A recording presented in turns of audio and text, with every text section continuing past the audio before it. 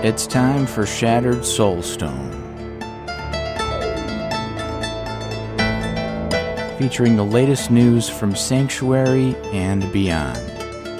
Each episode, a heroic party of Nephilim band together to help keep you informed on everything in the Diablo universe.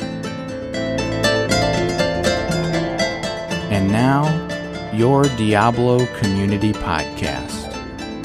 Coming to you from somewhere in Sanctuary, this is episode 296 of Shattered Soulstone, your Diablo Community Podcast. This episode is titled Immortal Knowledge. It is February 26, 2021, and this is Jen. And today I have brought with me a voice you will recognize. He's been on the show before on the longest episode I ever had the pleasure to edit. It was wonderful. So today I'm being joined by Dreadscythe. Hi, Dread. Hello, Jen. How are you? I'm doing okay. How are you? I'm doing good. It's after work on a Friday. That is the best time of the week. That is so good.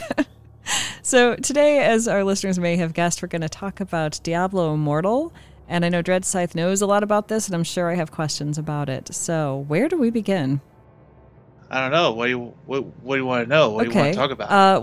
What are your pressing questions? Okay, so let's start out with, we know the technical alpha is over. Do we know anything about a beta yet? No, not right now. From what was said over in the Q&As and the group interviews, it seems like every BlizzCon that, why does that? He tends to have, a line or two. I mean, 2018, unfortunately, was one line, but we won't go into that. Yes, that's to be over. For this BlizzCon, he stated multiple times through multiple different sources that there's definitely more testing ahead of us than there's behind us. It seems, I will use general vague terminology because I don't want to give misinformation, and they weren't solid on too much, so I don't want to give, as I said, misinformation. But it seems like, even though the technical alpha, it seemed like we tested a lot. When you start looking at everything that hasn't been tested, the level 45 to 60 experience, the dungeons along the way, and the new zones that we haven't tested along the way, along with the bounties in those zones, along with any special events in those zones.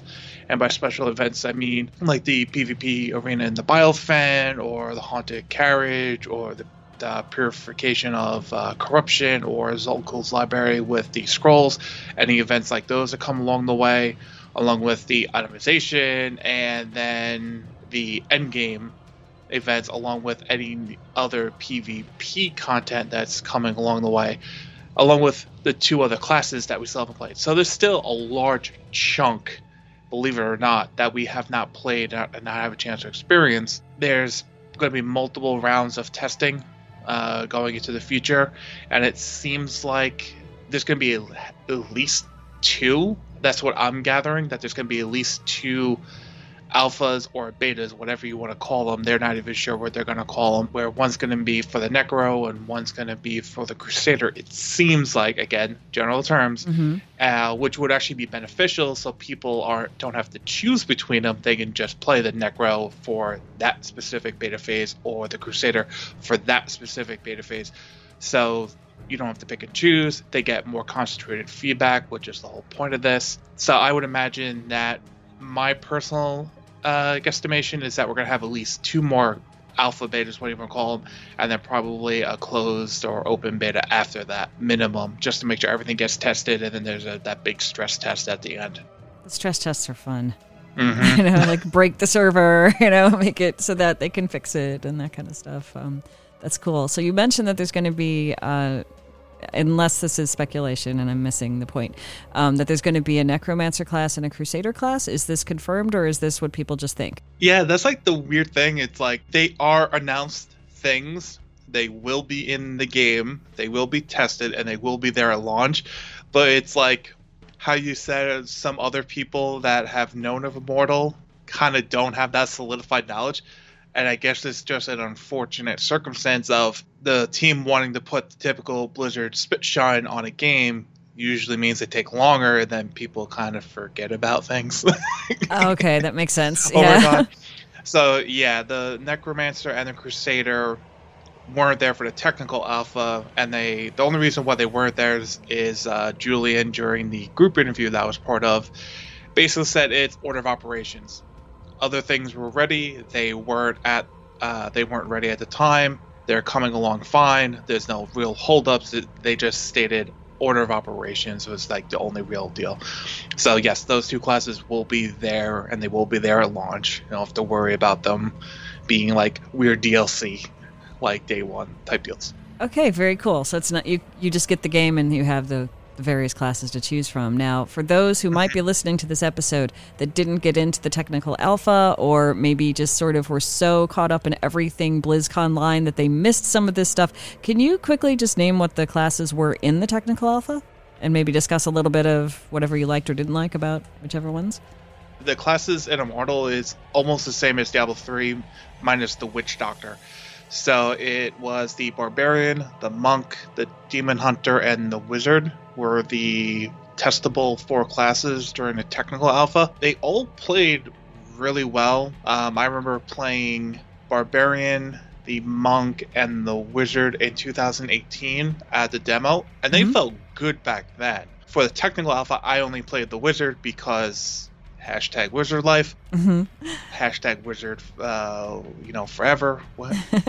And also because we didn't know how long the alpha was going to be, so I want to make sure I got to whatever the quote-unquote end game was during technical alpha and actually do some thorough testing then, rather than diverting my attention among 2, 3, 4 classes. I did seek out people who were playing the Demon Hunter, being, primarily Leviathan. Yep. Or people like Echo Gaming, who did play all of them and who gave really good feedback on all the classes and was able to watch their content, their videos, their live streams to at least gauge like any improvements, like how do they play? Are they more melee oriented, more range oriented? Are they a healthy mix? Do they combo well? How do the legendaries interact with them? And it seemed like all the classes play very well. The combat, the gearing, in very general terms, they've done a really good job of pinpointing what the fantasy of each class is, targeting that and expanding on that through the abilities, the manipulating of that through the legendaries and the legendary gems system, which was taken from Diablo 3 but entirely reworked, making that even more exciting to work with the legendary gear and your skills and such. These classes, are they customizable? Can you play as a male or female? Can you change your gear? Or is this not known yet? Yeah, you can definitely pick male or female. I think they have, again, I only made a wizard, so I only did the character creation screen once. That's fine. But yeah, you can pick male, female, at least what they had in there. They had, I think, like a racial, so like lighter skin, dark skin type deal in there. I'm 99% sure on that, but there's that 1% in the back of my brain that's going, no, this is like something on video you saw, but it wasn't actually now. Oh, okay. But I'm almost 100% sure that was in there. And I think looking at Diablo 4, even though we're talking about more, but looking at Diablo 4 in the future and how they were showing their customization options for the characters, and you're looking at World of Warcraft with the vast array of character customizations, like not just horns, not just tattoos, but also skin color and all that kind of stuff. It seems like they're making Blizzard as a whole across all their games is looking to really factor in to make sure that if you want your character to look like you, essentially at the end of the day, you have an option. There may not be 1,000 options or 100 options, but they're going to try to give options where they can. So I think that's the big takeaway, bird's eye view, as far as character customization. And I think what you were talking about with gear, were you alluding to like a transmog system? Is that what angle you were going for? So I didn't get an opportunity to play Diablo Immortal because at the time that I knew you could sign up for that, I had a really old, well, not really old, but pretty old iPhone and a very, very old iPad mini. And I'm like, it's never going to run on these, so I'll just wait. And then I forgot. And then I thought that when I went to the Diablo Immortal website, at the bottom, it said there was like a little box for Google Play, and it said something like download game. And then there was an App Store one. And it was grayed out and you couldn't click on it or interact. And I'm like, oh, it must not be on iOS. But then I learned later it was. So I don't know anything about how the game works from a personal perspective. So I'm hoping I can, gain knowledge from you, and all our listeners can enjoy that as well. I was kind of thinking about like a little bit with like transmogging like you do in D3, like can you change the color or can you change a piece of gear to make it look like a different piece of gear? And also if there are like sets to go find. I'll pull a Wyatt. I'll say I'll start from the end and work my way to the back. Sure. As far as we know now, as far as the technical alpha, I'll give that scope. There were no set pieces. It was either your common, your magic, your rare, or your legendary items that you found. There were no set pieces that we could find, and I'm unsure if sets are even going to be a thing in Immortal. I don't think any of us thought to ask the question, but I don't know if sets are going to be a thing. That's like a stay tuned in the future for updates from the developers type deal. As far as gear itself, what you actually pick up, it pretty much works the same way as like you would imagine Diablo 3, Diablo 2. You kill a monster, gear drops. They did add the functionality of in the options, you can scroll down into like the gameplay tab, and you can select auto pickup for common, magic, or rare items, and you just run close enough to the piece of gear, it auto picks up, throws it in your stash, which your stash is pretty substantial in size. But if you do have auto pickup for all three, like after every other bounty, you better go back and salvage that, or because the game, I don't want to say throws loot at you like Diablo 3, because it's somewhat accurate of a statement, where I think the most important part of that statement is that it doesn't throw legendaries at you like Diablo 3 does, and that's critical. Even sometimes to my own chagrin, it's like, I just want, I see someone running around with that legendary, and that would make my build awesome. But for the health of the game, going back to that, you don't have everything hour 1, day 1, week 1 is so much better for the game, because at the end, Diablo is a loot hunting game. And if you get all the loot you need, hour 1, day 1, week 1, then you kind of, I don't want to say you beat the game, but the main purpose of the game is kind of done.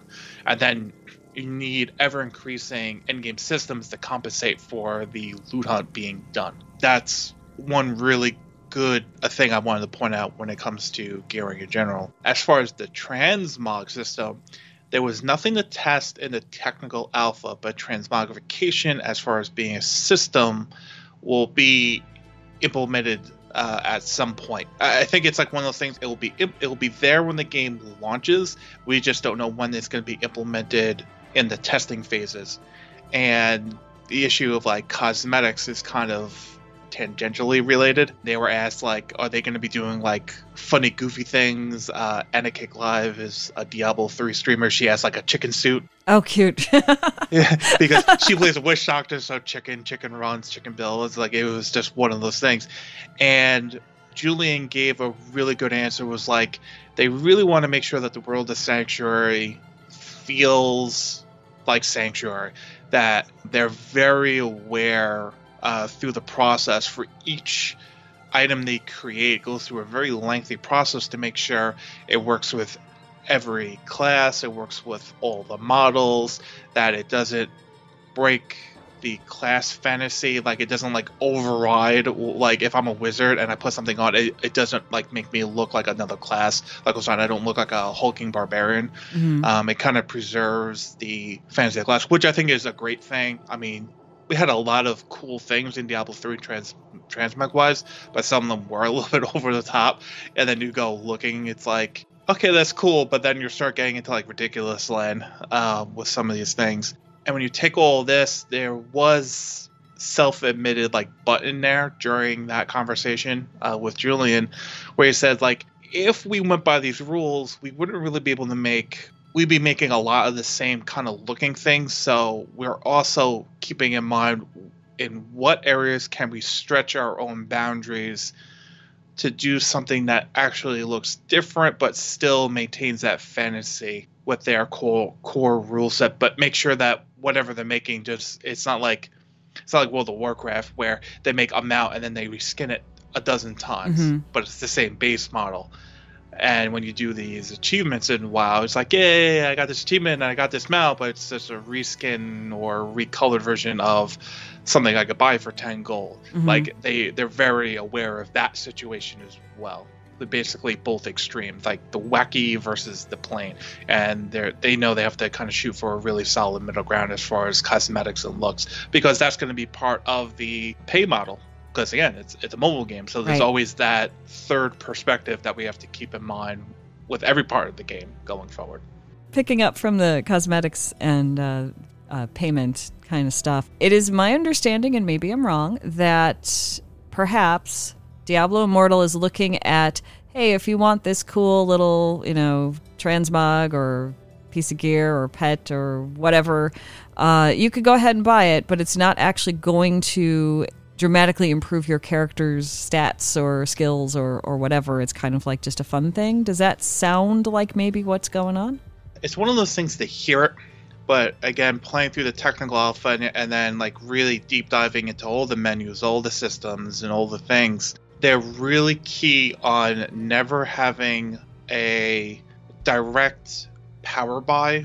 Now, it gets a little wishy-washy in one area, which could be its own little subtopic by itself. But it's hard not to like talk about legendary crests, because that's the kind of thing as far as like player power and everything like that, because it's not really pay to win, but it kind of is play to progress. But then it's also the perspective you're taking, or you're taking from a total view, or you're taking it from the you, yourself, and I kind of viewpoint. But when it comes to like cosmetics, when you buy them, they are cosmetic only. They don't increase your player power at all. They don't give you. It's not like you buy like a pet and it does something wonderful for you. Like, nope. Pet would be a pet. Pets, and someone during the QA, I think it was Greg, talked about pets and mounts if they were going to be immortal, and neither are planned to be in immortal. But they're open. Oh. Probably more pets than mounts. Mounts would be a little bit weird, especially with how awesome the teleport and waypoint system is. Mounts aren't really needed because you can almost teleport anywhere you really wanted to. Cosmetics, when you buy them, they're yours. And probably expand on that, they again said during the group interview from Wyatt, there were a couple question marks on the paid track of the Battle Pass. So the Battle Pass will be like a 30-day, I don't want to say season, because that's a weighted term for us in our community. So it's like 30 days. So basically it's like a monthly Battle Pass. Everyone has access to the top track, which is the free one. But if you choose to pay for the paid one, there's more currency items. There's more like legendary quests, rare quests, honor, normal gems, but not gear. They're not going to put gear on the pay track because, again, they don't want people to be able to pay directly for power or items, per se. And there were a couple of question marks on there, and they confirmed that cosmetics will be on the paid track. And they were also very aware that if they put a cosmetic or multiple cosmetics on the paid track and you paid for that Battle Pass that month, when that month is over, that those items shouldn't go directly into their version of an online store, that people can just buy them without putting in the effort, so to speak. So they're going to have a exclusivity period for the Battle Pass cosmetics to make sure that if you went through and you put in the effort and you got them, that you will have a period of time that they haven't nailed down yet, that when you show off those items, people know like, oh, you got to the end of the Battle Pass for January and you earned that. So even though it's like, it's weird because it's like, yeah, you pay for that track of the Battle Pass, you still have to go through and get all the points to unlock levels 1 through 40 as it stands in the technical alpha. So it still has a lot of work and effort involved into it. So I thought that was a good thing that they stated. That's really cool. I kind of like that because it gives you, like, if you don't have the money or you don't want to pay for a game or, you know, whatever your finances are that month, it sounds like you can still get something, but if you have the opportunity to support the game with, you know, money and you want to, that you get a little extra, but you can't, it doesn't just end up, here's your stuff. You have to actually work for it too. Either way, right? Yeah, the whole, like, Wyatt and Julian and everyone on the development team, I mean, they've had experience in Diablo 1, Diablo 2, Lord of Destruction, Diablo 3, Reaper of Souls, the Necromancer pack. So they really have a good sense of direction and a wealth of knowledge. And when it's just a matter of figuring out what they feel is the initial direction for things like what should and shouldn't be able to bought in the game, what should and shouldn't be exclusive for a certain amount of time. And those are just things they're learning now, but those are also things that they're taking player feedback on. But they definitely have a core set of principles that's like no buying of power, no buying of gear items. It was strange when you went to what essentially was like the cash shop, there really wasn't that much to buy. So it's not like they're trying to like fake us out, because we knew pretty much everything that was in the game. And it was like, yeah, those would be cool things to buy if we were like really trying to min-max, and that would like help you shortcut a little bit. Even though what I just said is kind of, it's a lot more vague, it's a lot more general than it really is. Basically, it couldn't be that quick. When I say shortcut, don't think it's like, oh, I get to like take like 100 hours worth of effort and condense it down to 1 hour. Like, no, it's nothing like that. So yeah, to sum it up, they're really aware of like all these different aspects, and I feel that they're doing a really good job each time they let us know information. I think that's good, because I know early on everyone was like, and I know early on the initial release was not well received, but I think there was concern by at least some of the Diablo community that, oh, well, it's a mobile game, so it's going to be pay to win. Mm-hmm. And it's going to be like loot box heavy, and it's going to be, gated unless you pay this much or something. And it's such a relief to know that they're not doing all those things that we don't want. Yeah, and it's a little bit weird, because after the technical alpha, I had like this itch, like, okay, I have to play like a mobile game. So I went back to the mobile game I was playing before Immortal, and I was playing it every day, and then I saw like all the, it wasn't like I resaw the pay to win mechanics in it. It wasn't that I resaw like the power differences, because I was always aware of them.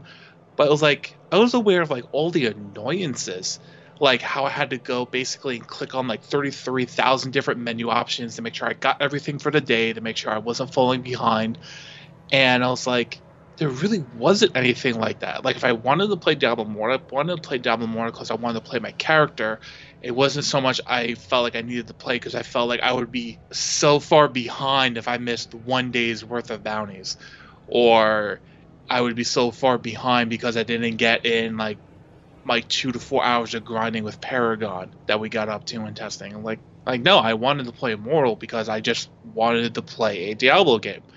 And I think that was one of the greatest takeaways I had after I played Immortal and gave myself a little bit of time to play, was that Immortal had two benchmarks that were never really stated, and like the developers probably would have liked to have heard, but they didn't want to ask it directly, because it's like one of those things, if you hear these as two questions posed to you, then you start thinking about it. It's almost like a surprise party isn't a surprise party if you know a surprise party is coming. It's that mentality. Mm-hmm. And I arrived at these two questions and I answered them in such that, is Diablo Immortal a good game, period? Not a good mobile game, just a good game straight up.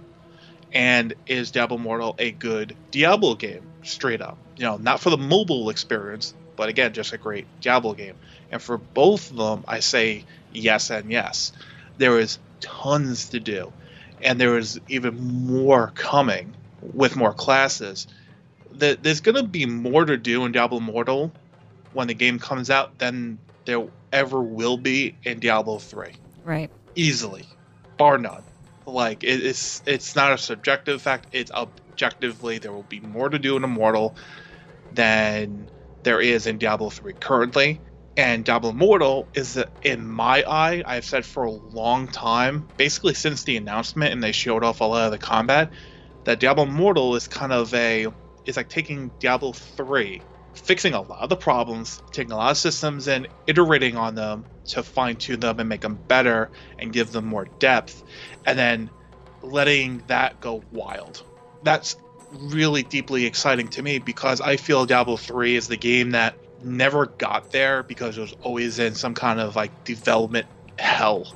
Like it never was it felt like it was never in such a stable spot that they could actually take the development team could actually like take a moment, breathe, and actually figure out what they wanted to add to the game in some substantive way. Like they were always playing catch up, I guess is what I'm trying to arrive at. I think I can see that, yeah. Like I'm thinking of like the auction house. Perhaps at that point when they had the auction house, the real money auction house thing, and I guess there was an in-game one kind of thing too, but I mean without real money. I think perhaps they were going off of hearing players say, well, I can trade stuff in D2. Why can't I do that in D3? And so they'd come up with that idea of, okay, well, here, we'll just do it this way. And it turned out to be mostly a disaster from a lot of people's perspectives. And so that's why they got rid of it. But I think if they had the time to, like you said, step back and go, do we really want to do this way? It might have made a difference. Yeah, it's like there's plenty of examples, and ironically enough, I knew a couple of players who loved the auction house because they were like, it's a money game, but it's for real. So it was like it was that, and it was the rumors about how the executive board felt about Reaper Souls about Diablo before Reaper Souls launched, and then basically everything that's been listed in articles and rumors and everything like that. But getting back to the core topic, which is Diablo Immortal just being a really good game by itself and being a really good Diablo experience by itself, because it's made by a great team that's been around for a while and understands what Diablo is. And to anyone who says, like, it's a mobile Diablo game, this is heresy, Diablo 2 forever, it's like, the game's going to be free to play when it comes out. Download it and play it for a half an hour. Like, the only thing you lose is a little bit of phone space and a half an hour of your time. If you don't like it, get rid of it. At least you gave it a shot. Yeah, I mean, it's hard to say, that's going to be a terrible game without even trying it or looking at it, or even just maybe even watching other people play it, on Twitch or something. I mean, yeah, it makes a huge difference if you actually give yourself the opportunity to sort of experience it in some way before you have an opinion about what it would be, You need some data to go on. So I agree with that. Yeah. Another question I had is, there's a few, so I'll start with this one. Are you locked into one character? Like if you pick a demon hunter or you pick a barbarian or you pick a wizard, can you make more characters and play those classes as well? Yeah, I don't remember how, and this may actually be not correct because you may be able to scroll, but yeah, you could definitely make multiple characters. I don't know what the max is. They probably don't know what the max is. It may go by the old Diablo 3 rule where however many classes there are, you times that by 2. So if you wanted to have like a softcore wizard, or if you want to have a male wizard and a female wizard, or whatever they plan on doing. So I would imagine with the 6 classes at launch that you would have at least 6 slots, so you can have at least one of each class, whatever you felt like playing.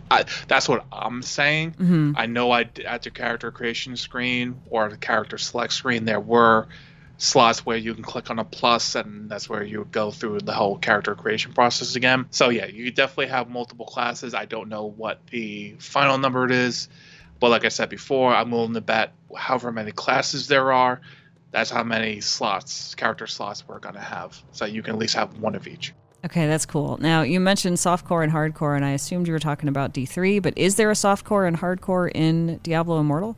I know, that's why I stopped suddenly, because... Yeah, because I knew you meant Diablo 3, As of right now, there is no hardcore in Immortal. Okay.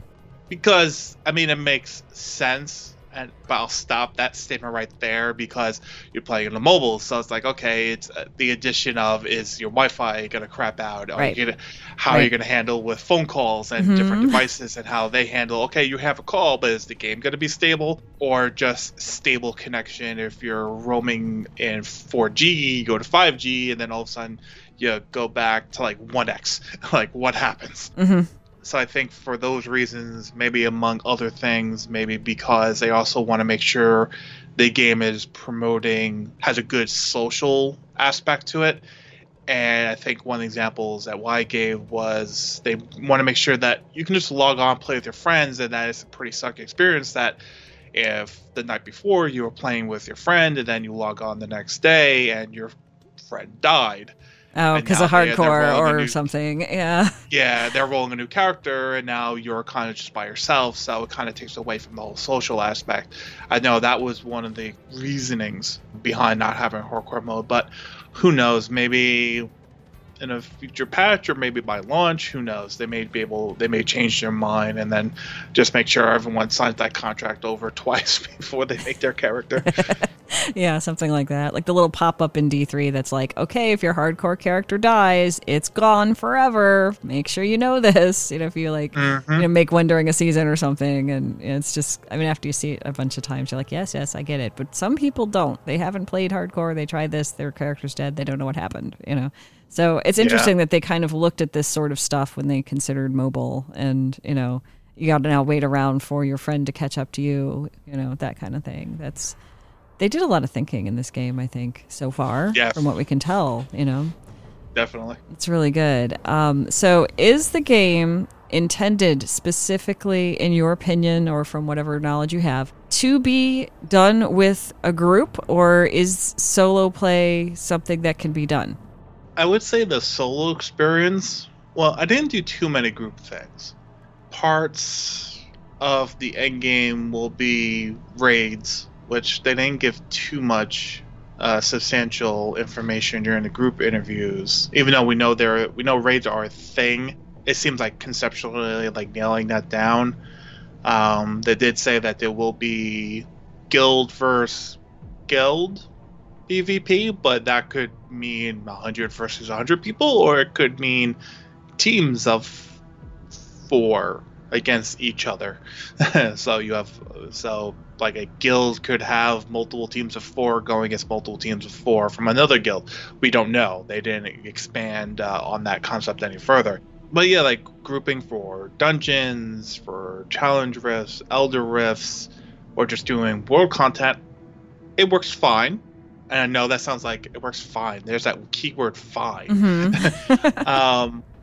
No, it's what you expect from a Diablo game. You group up, you do stuff, and you come out. It's some aspects of the game, like I think when you get to Hell 1 and Hell 2 for layers that can pop up randomly, or they randomly spawn in the world, they gear them towards 4-player balance, which makes sense when you think about it, because if at the end of the day, it is a simplified way of balancing those areas, as well as dungeons, I think, as well, because they want to make sure that they're balanced for the maximum group size. They are soloable. At some point, you will be able to solo them. You may not want to do a Hell 2 dungeon just because it may take you longer than doing a Hell 1 or a normal one, but you can definitely get up to that point. So while the game will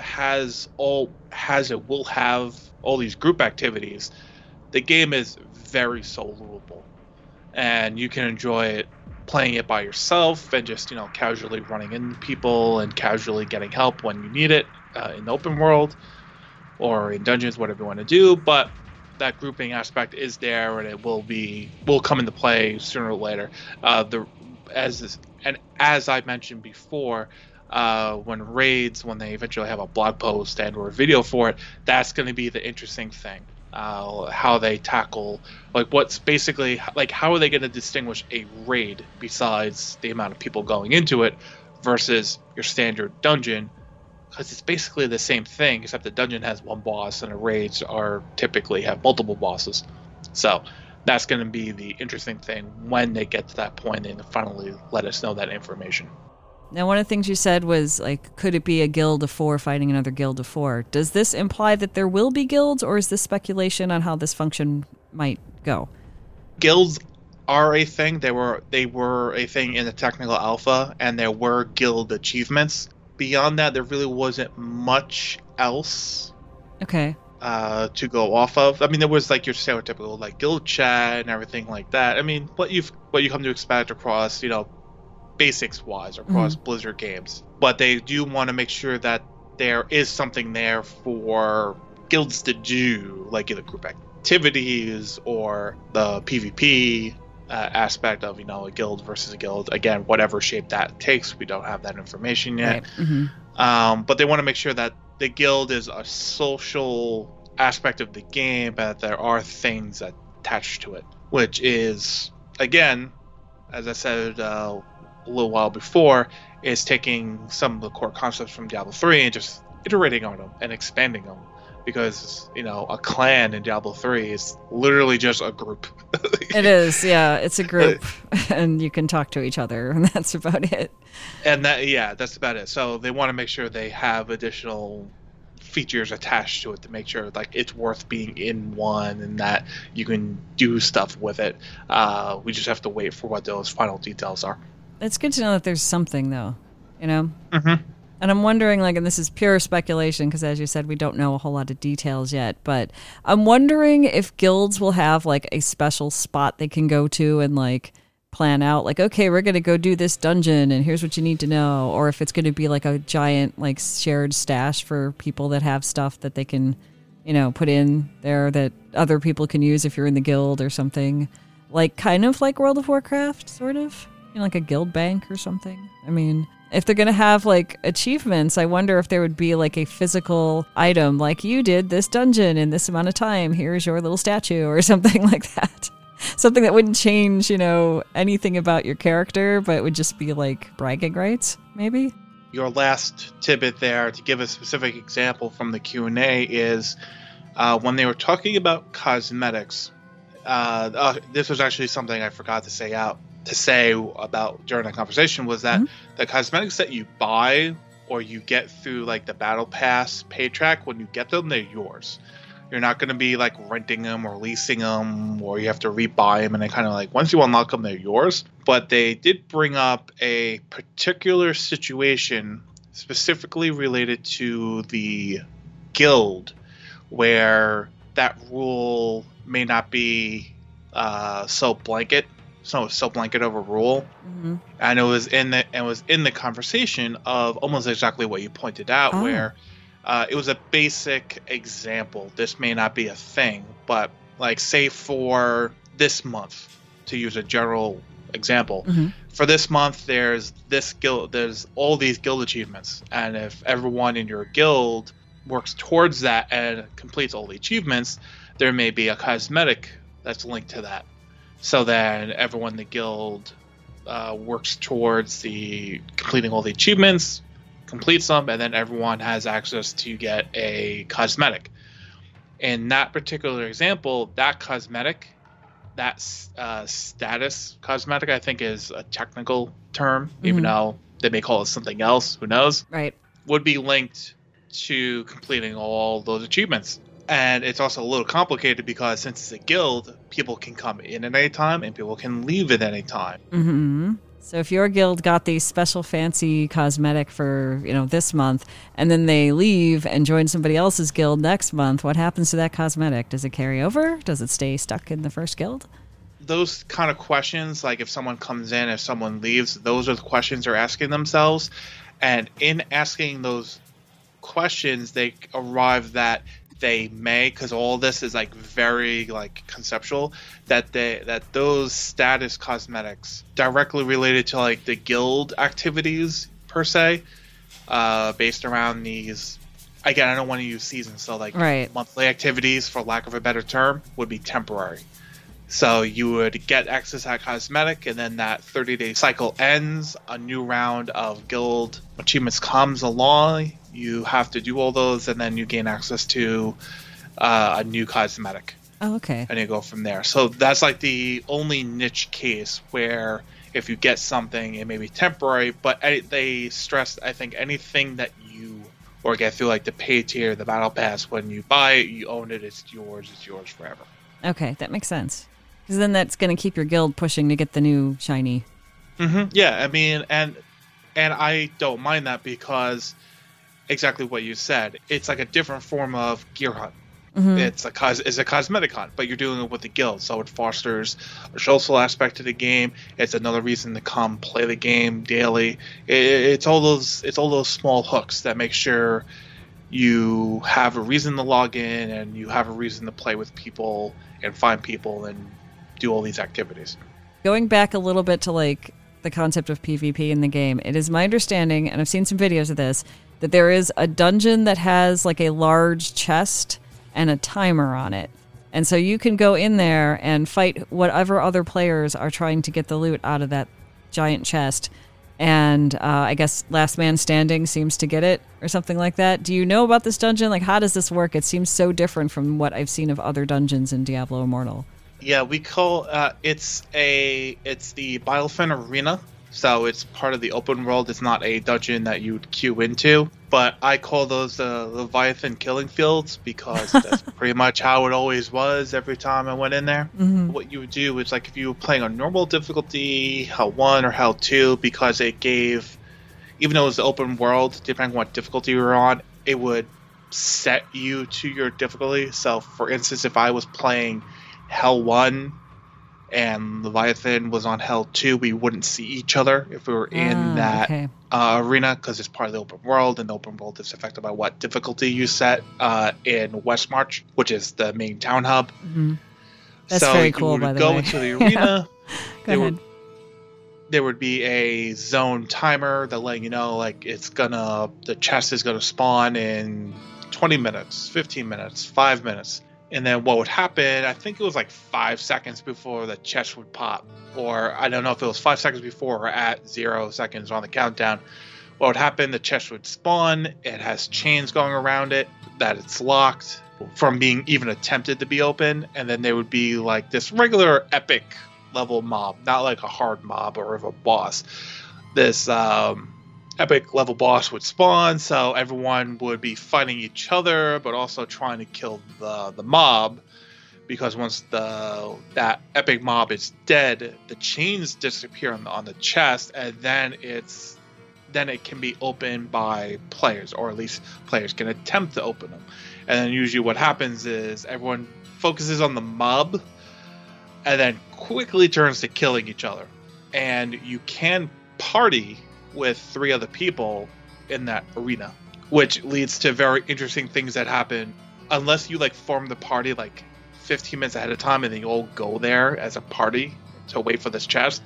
Usually like the first 4 people that get to arena or whatever given difficulty you're playing on, they tend to form a group, and then like every other person who trickles in solo kind of just says, "Oh, you guys are in a group. I have no chance. I'm just gonna TP out of this. I'm not even gonna bother." Yeah. And that happened a lot. It was one of those things that we asked, like, is partying up a good thing in the arena, let alone the greater PvP environment, if it's sort of like this in the open world, quote unquote. Mm-hmm.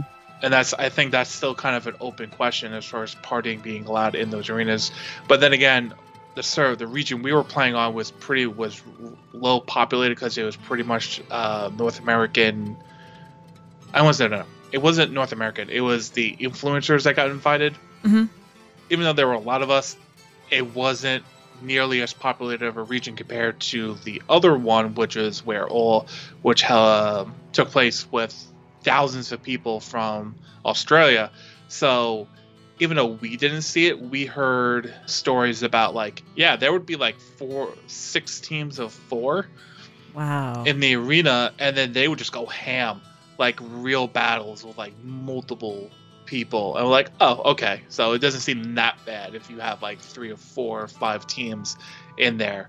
And then, as you said before, whoever is the last team or the last person alive gets to open the chest, and then there's a guaranteed legendary in there, which was pretty cool because that's the only place you could ever get a guaranteed legendary every time. Again, going back to legendaries do not drop like candy like they do in Diablo 3. Not by a long shot. So it's to entice people to do the sort of PvP thing. Mm-hmm. That's cool. and I guess just kind of like a last note, if you get killed in the arena, you will respawn outside of it, but you can't go back in. So it's not like you can. It's not like It's not like corpse running or anything. Like once you're dead, you're out. That's the way to narrow it down, though. Mm-hmm. Not make it be like a 3-hour-long slog of people just coming back in. Yes, this is not like the 72-hour AVs of yesteryear. Oh my gosh. You mentioned Westmarch as a hub area. First of all, I think it's cool that they picked Westmarch because it does fit into what Westmarch is from Diablo 3, so that's kind of cool. But also Westmarch Workshop is a thing, and it's kind of neat that seems to be a highlighted area. I know almost nothing about what you can do in that area in Diablo Immortal. So, what's there? Are there vendors, or are there, what can you do when you're in that area? You can do pretty much everything there except the bestiary, which for some of us, it's like, why? It's like, if you want to interact with the bestiary, you have to pick any other town in the open world, and you go. And I get, thematically, that's why it goes, but it's one of those, annoying things. But you get used to it, and you're just like, okay, I go to this town, repair, salvage, whatever, do the bestiary, then I go back to Westmarch, and then you could do everything in Westmarch. That's where your stash is, that's where the blacksmith is, that's where the jewel crafter is, that's where you'll go to do bounties, your elder rifts, your challenge rifts, the marketplace is there, there's a gold equivalent of Kadala there. Oh, wow. So you can gamble for gear. And he seems worse than Kadala as far as giving you good oh, stuff. No.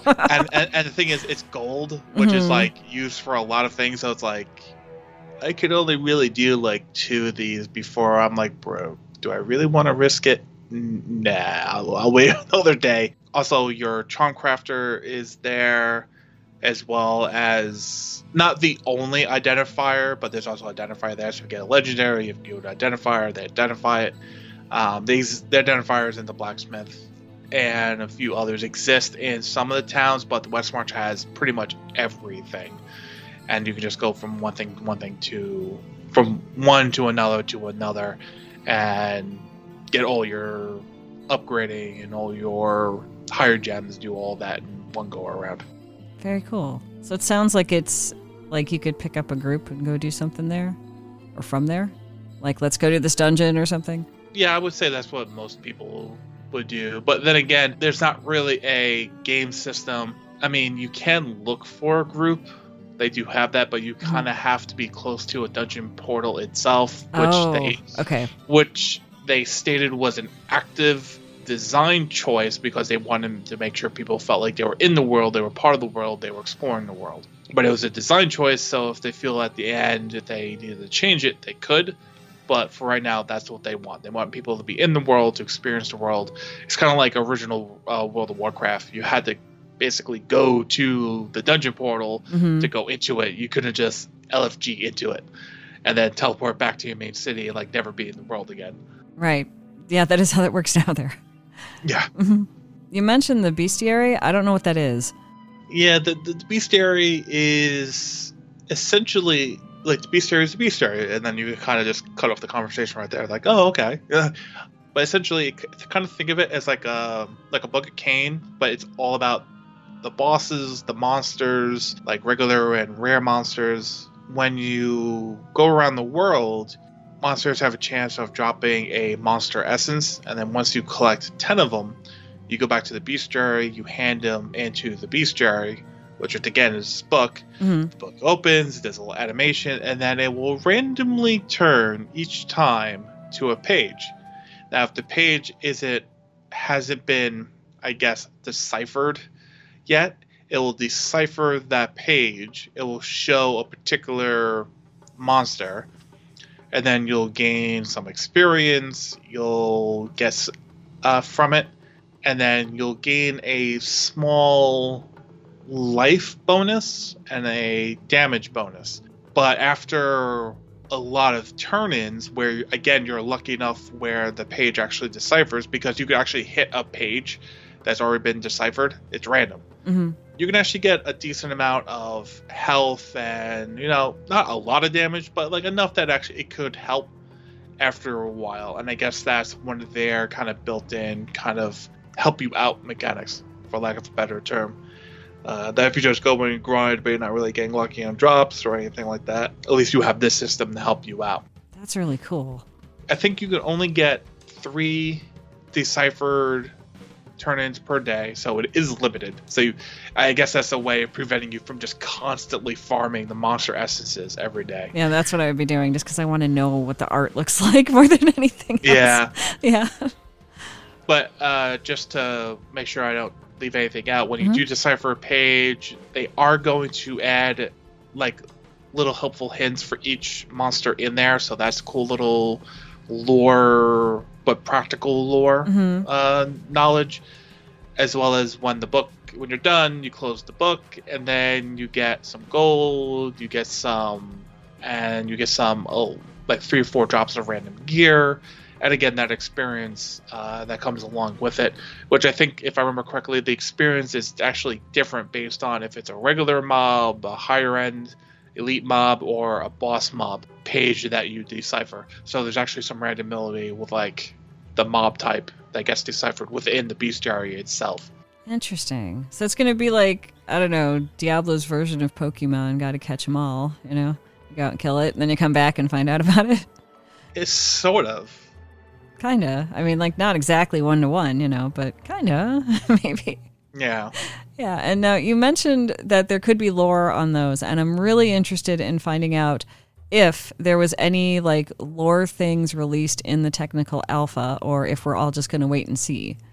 In the sense of, like, the characters you meet up with, like, Zool was in there, I think Laisha or something like that. Like, was another character that, when you got to that part of the story, like, you and Zool were kind of going after. The Blood Countess is back in there. There's a little bit of past events with Taraja, Zoltan Kulle, and Baal. There's a lot. Deckard Cain is there because it's obviously in the events between Diablo 2 and Diablo 3, so he's there, of course. Right. There's a lot of lore and story that they're able to tell, as far as like anything like written down, or like the lore tidbits you get along the way in Diablo 3, like you kill a monster in Diablo 3 and it drops the lore book. You hit the lore book and then it gives you a little bit of lore about that monster. I think that's what the bestiary is going to wind up being. Oh, I get it now. Okay. It's going to kind of take what that was in Diablo 3 and kind of convert, and that's what the bestiary is going to kind of be. So it's not going to be like, you know, like dark tomes that drop in Diablo Immortal and you click on them and then you get little lore tidbits. That's what the bestiary is going to be. But as far as like general characters who can expect, how deep is it going to tie into Diablo 2, and then looking forward at Diablo 3, because again, that's where this particular version of Diablo takes place. Like Vala is going to be in there as well. And again, like, we only played through about 3/4 of the story. Right. So there could be even more. It's like, if you know anything about the lore, if you played like the earlier games, like I played Diablo 1 a lot. I didn't get to play Diablo 2, but I'm hoping to make that work with Resurrected, you know, or Remastered. Which one is it? Remastered? I think it's Remastered. Yes.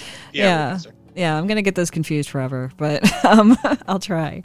But I know, you know, quite a bit about that, and I really dug into the lore of Diablo 3 and tried to pull in some of the older stuff in a podcast I used to do that I need to redo, and, well, not really redo, but like pick up again.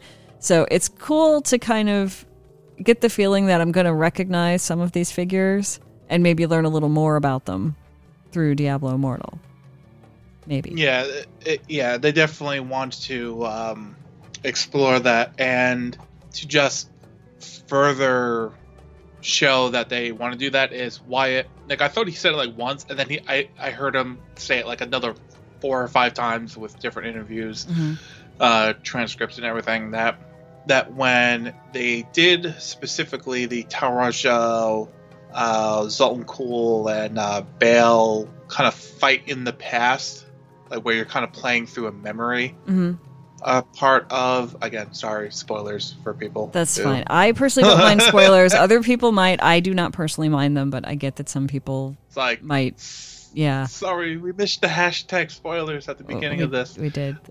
I've lost 5 followers, whatever. Oh, no.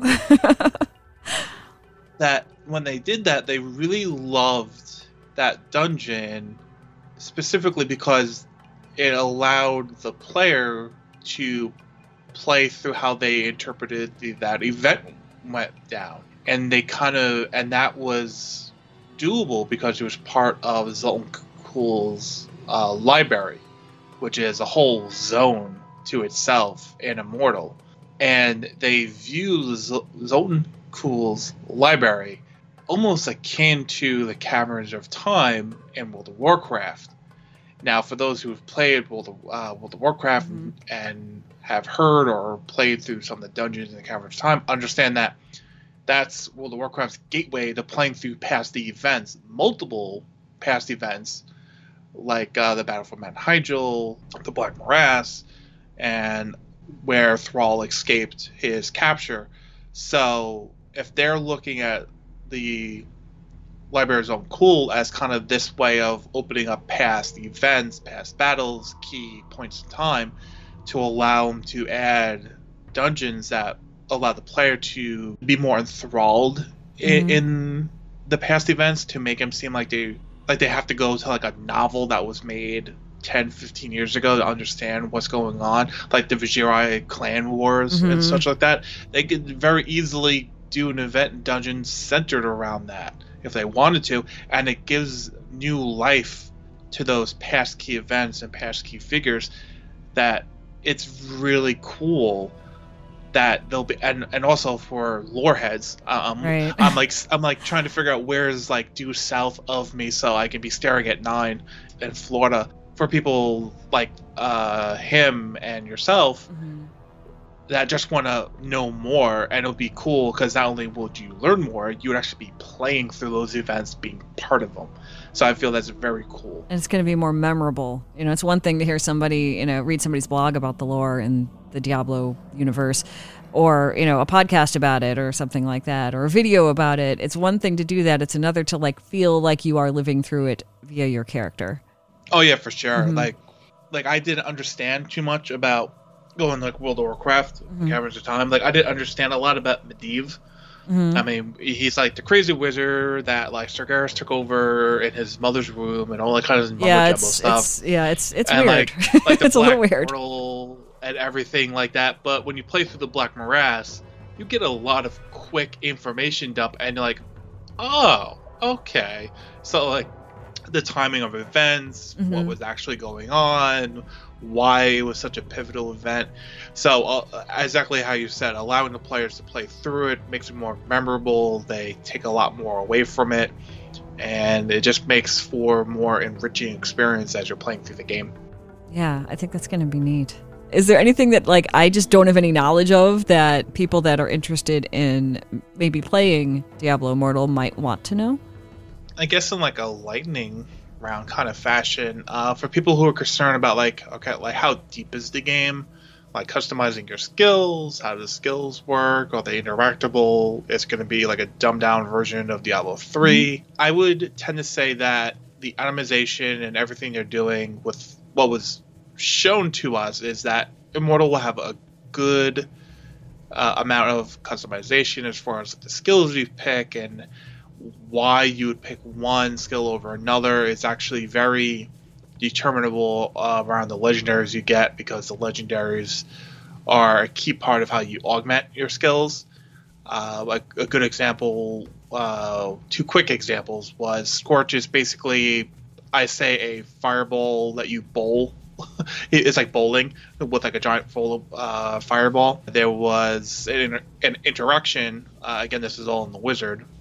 There's an interaction where you launch your Scorch and then you used another ability called Arcane Wind, and the Arcane Wind would give you a Firestorm bonus, dealing more damage because the wind is feeding the flame patch on the ground after the Scorch, which was there for several seconds after using the Scorch. So it was a nice, cool skill interaction and you would discover these as you were playing. So whenever you found a legendary that augment either one of them, like there were several for Arcane Wind that would turn it from like a cone AoE to like a standalone tornado that would heat seek out enemies, which was amazing. It was like probably the best version of that augmentation. But then there was another one that would launch a tornado straight out from you wherever you aimed it, which was also cool by itself. And then you have the older examples, which was, using Ice Crystal, which is just essentially Ice Crystal that temporarily slows down enemies close to it, then explodes, dealing more ice damage. And then we were shown that if you shoot your Ray of Frost into it, it basically fractures the Ray of Frost, hitting all enemies that are close to the Ice Crystal. But what I didn't know is it also works with Disintegrate. So if you shoot your Disintegrate beam into the Ice Crystal, it does the same exact thing. There were other legendaries that turned Disintegrate into a fire version and added fire dot damage.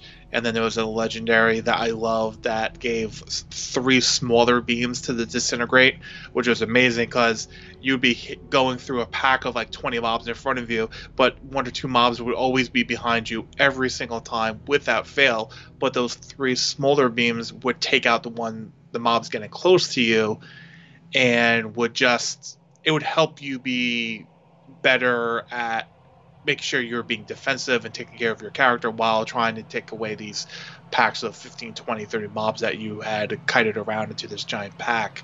Wow. That's a lot. But yeah, I mean, besides it's just wanting to mention that as far, because I know that's a big concern. And they could always add more. I mean, as far as customization is concerned in the future, who knows? I just say that it would just be one final comment that they did a really, really great job of wanting you to get out in the open world. Like, you want to go to the open world. Like, the open world is the best place to go for pretty much everything. You're not going to be running Elder Rifts nonstop like we're used to at nauseum with GRs and Rifts in Diablo 3. We're not going to go into dungeons at nauseum unless you like dungeons. I mean, unless you like really love dungeons and you're like, no, this is how I'm going to get like that 0.05% more of the rare crafting material, and mathematically this is the best, so I'm just going to follow the math. Unless you're like that kind of player, you can pretty much get everything you need at the rate you want it in the open world, and it's great. Because myself and a lot of people found that the bounties, which we didn't talk about, but bounties themselves are a joy to do in Diablo Immortal. Oh, neat. Because the bounties are relatively simple. You can only do a set amount of them per day, so it's not like the game is like, yeah, doomed ad nauseum. Like, no, you have a limit. And the bounties, for me, in my opinion, kind of set up what you were going to do in the open world, because as you go from one bounty to another, there could be a pop-up event, or there could be like a legendary mob that you're like, ooh, I gotta go kill that thing before someone else does. And the bounties are kind of like your point A, B, C, and D, but there could be like, things you do in between them, like pop-up event 1, legendary mob 2, then you get to point B, and then there's another pop-up event, and then like, oh, let me do the haunted carriage in this zone since I'm here, let me do it, I'm close, do that. And then you go to point C, I forget where it was. It's okay. Always a problem when you're doing like, point 1, and then you always say like point 2 and all that kind of stuff. Right.